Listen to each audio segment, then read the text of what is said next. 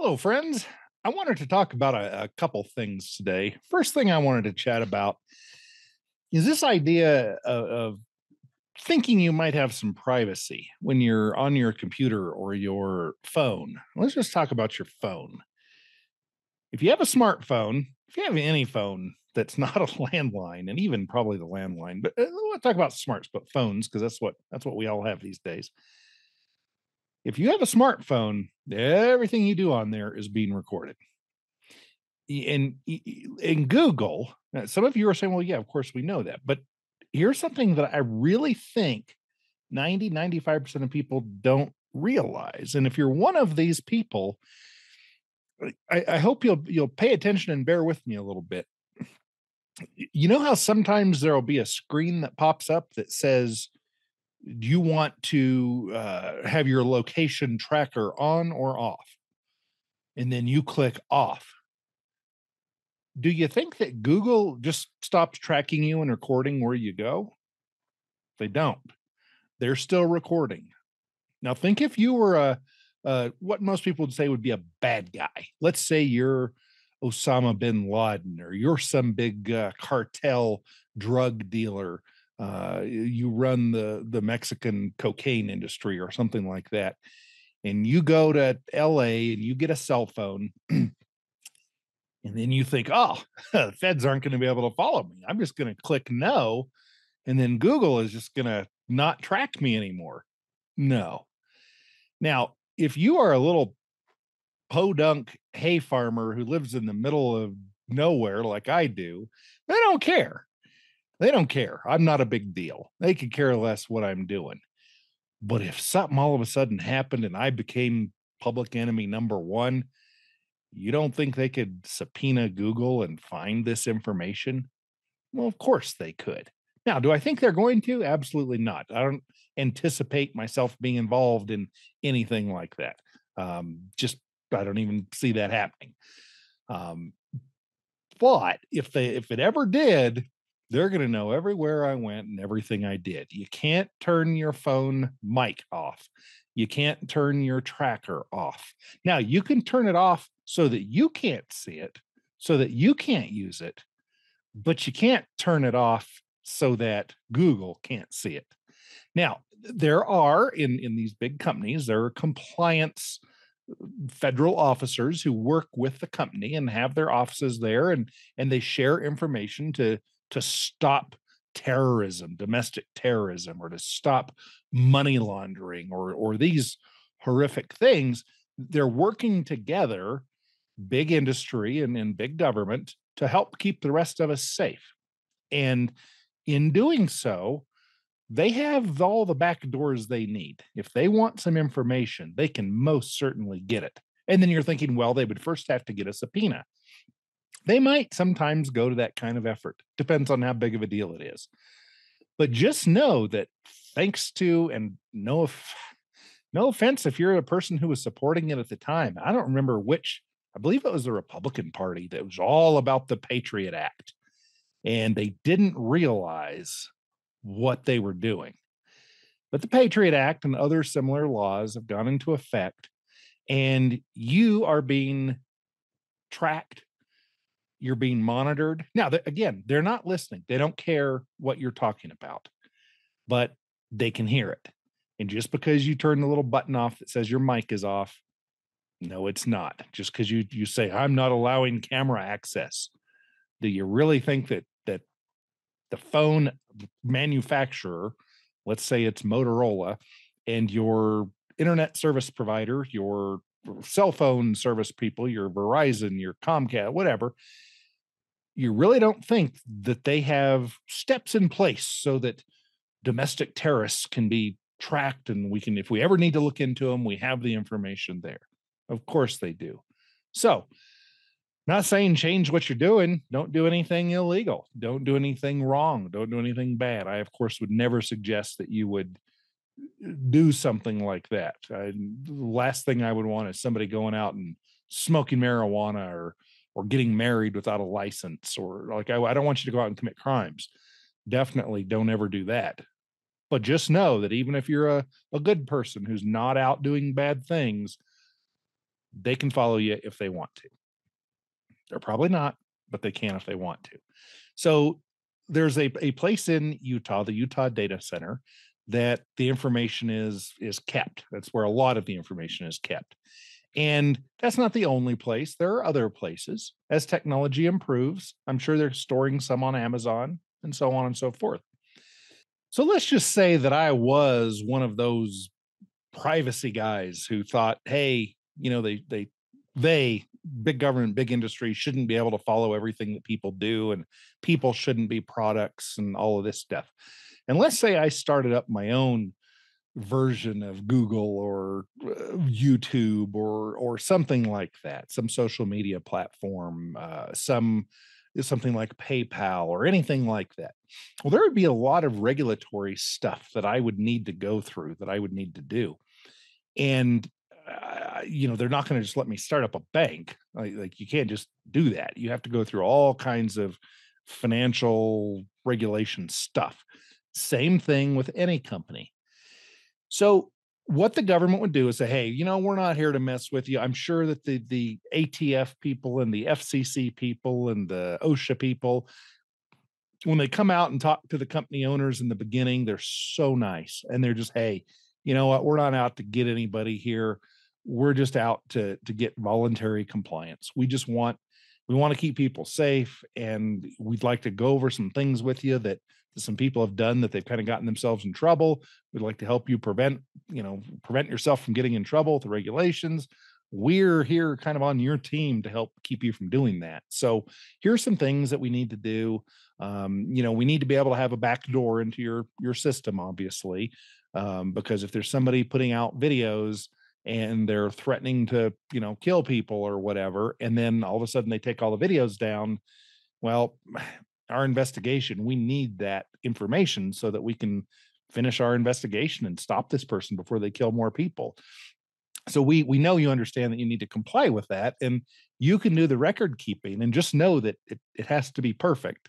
If we come to you and we say we want it, we might do a subpoena thing, or we might just say that, hey, it's a terrorism thing. And if we say terrorism, then no holds barred. Patriot Act goes into effect. Like we get to you have to hand over everything immediately right now. Well, so this conversation would be had.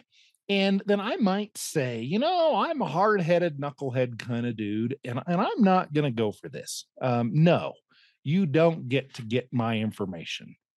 And so I'm basically saying no. I'm doing what a freedom loving man should do, and I'm standing up to the government, the tyrannical government, and I'm saying no.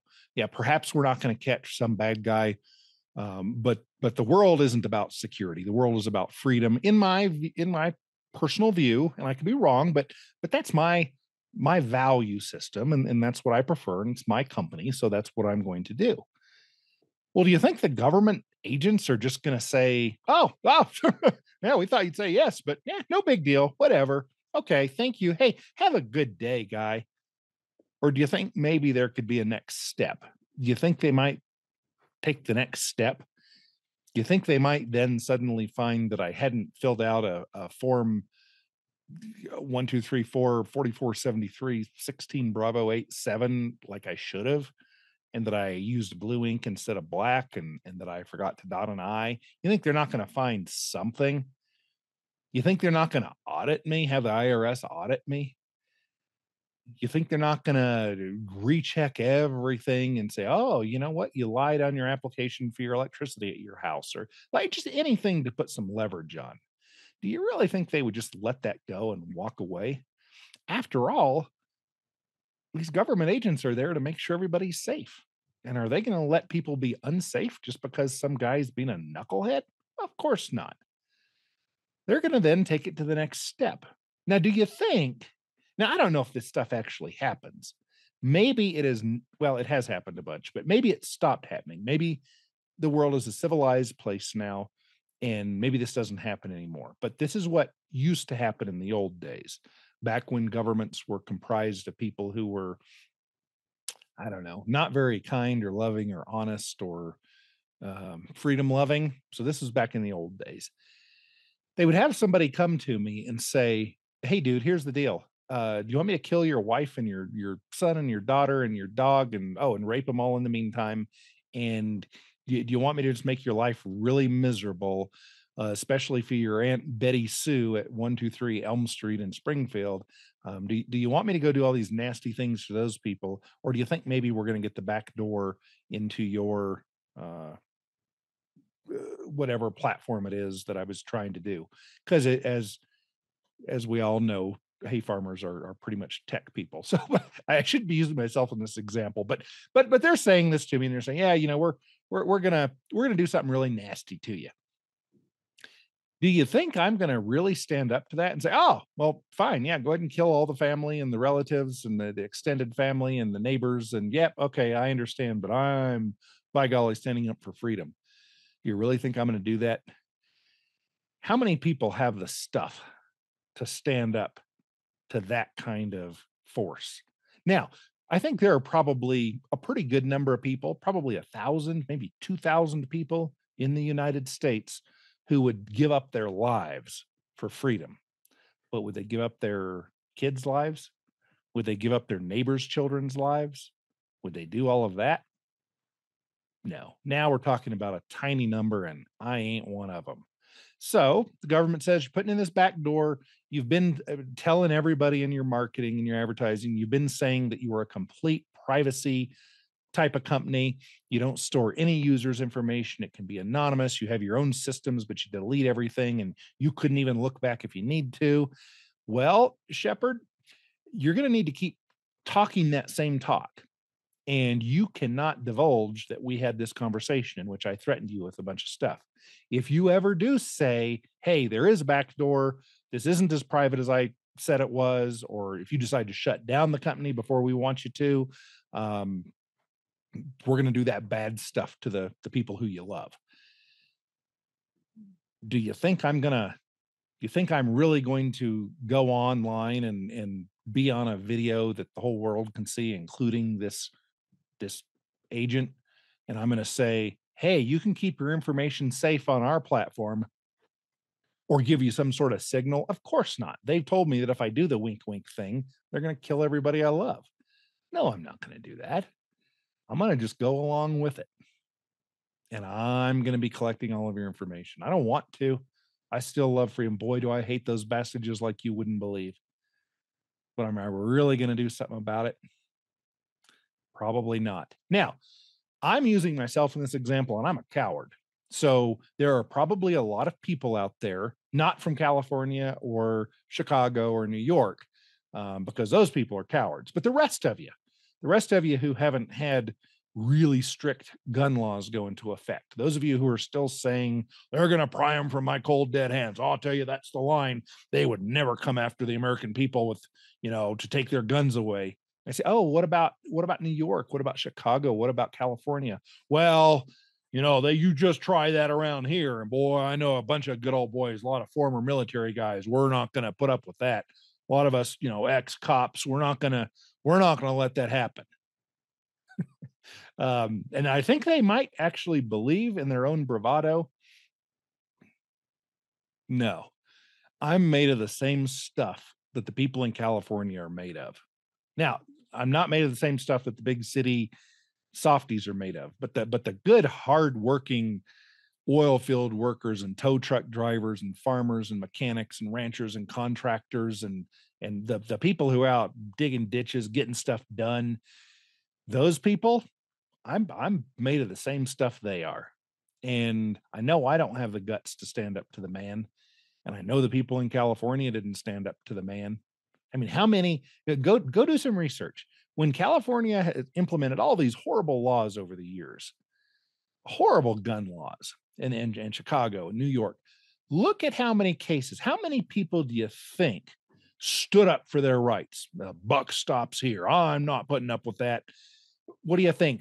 Uh, a million people who went up against the man and were killed or imprisoned?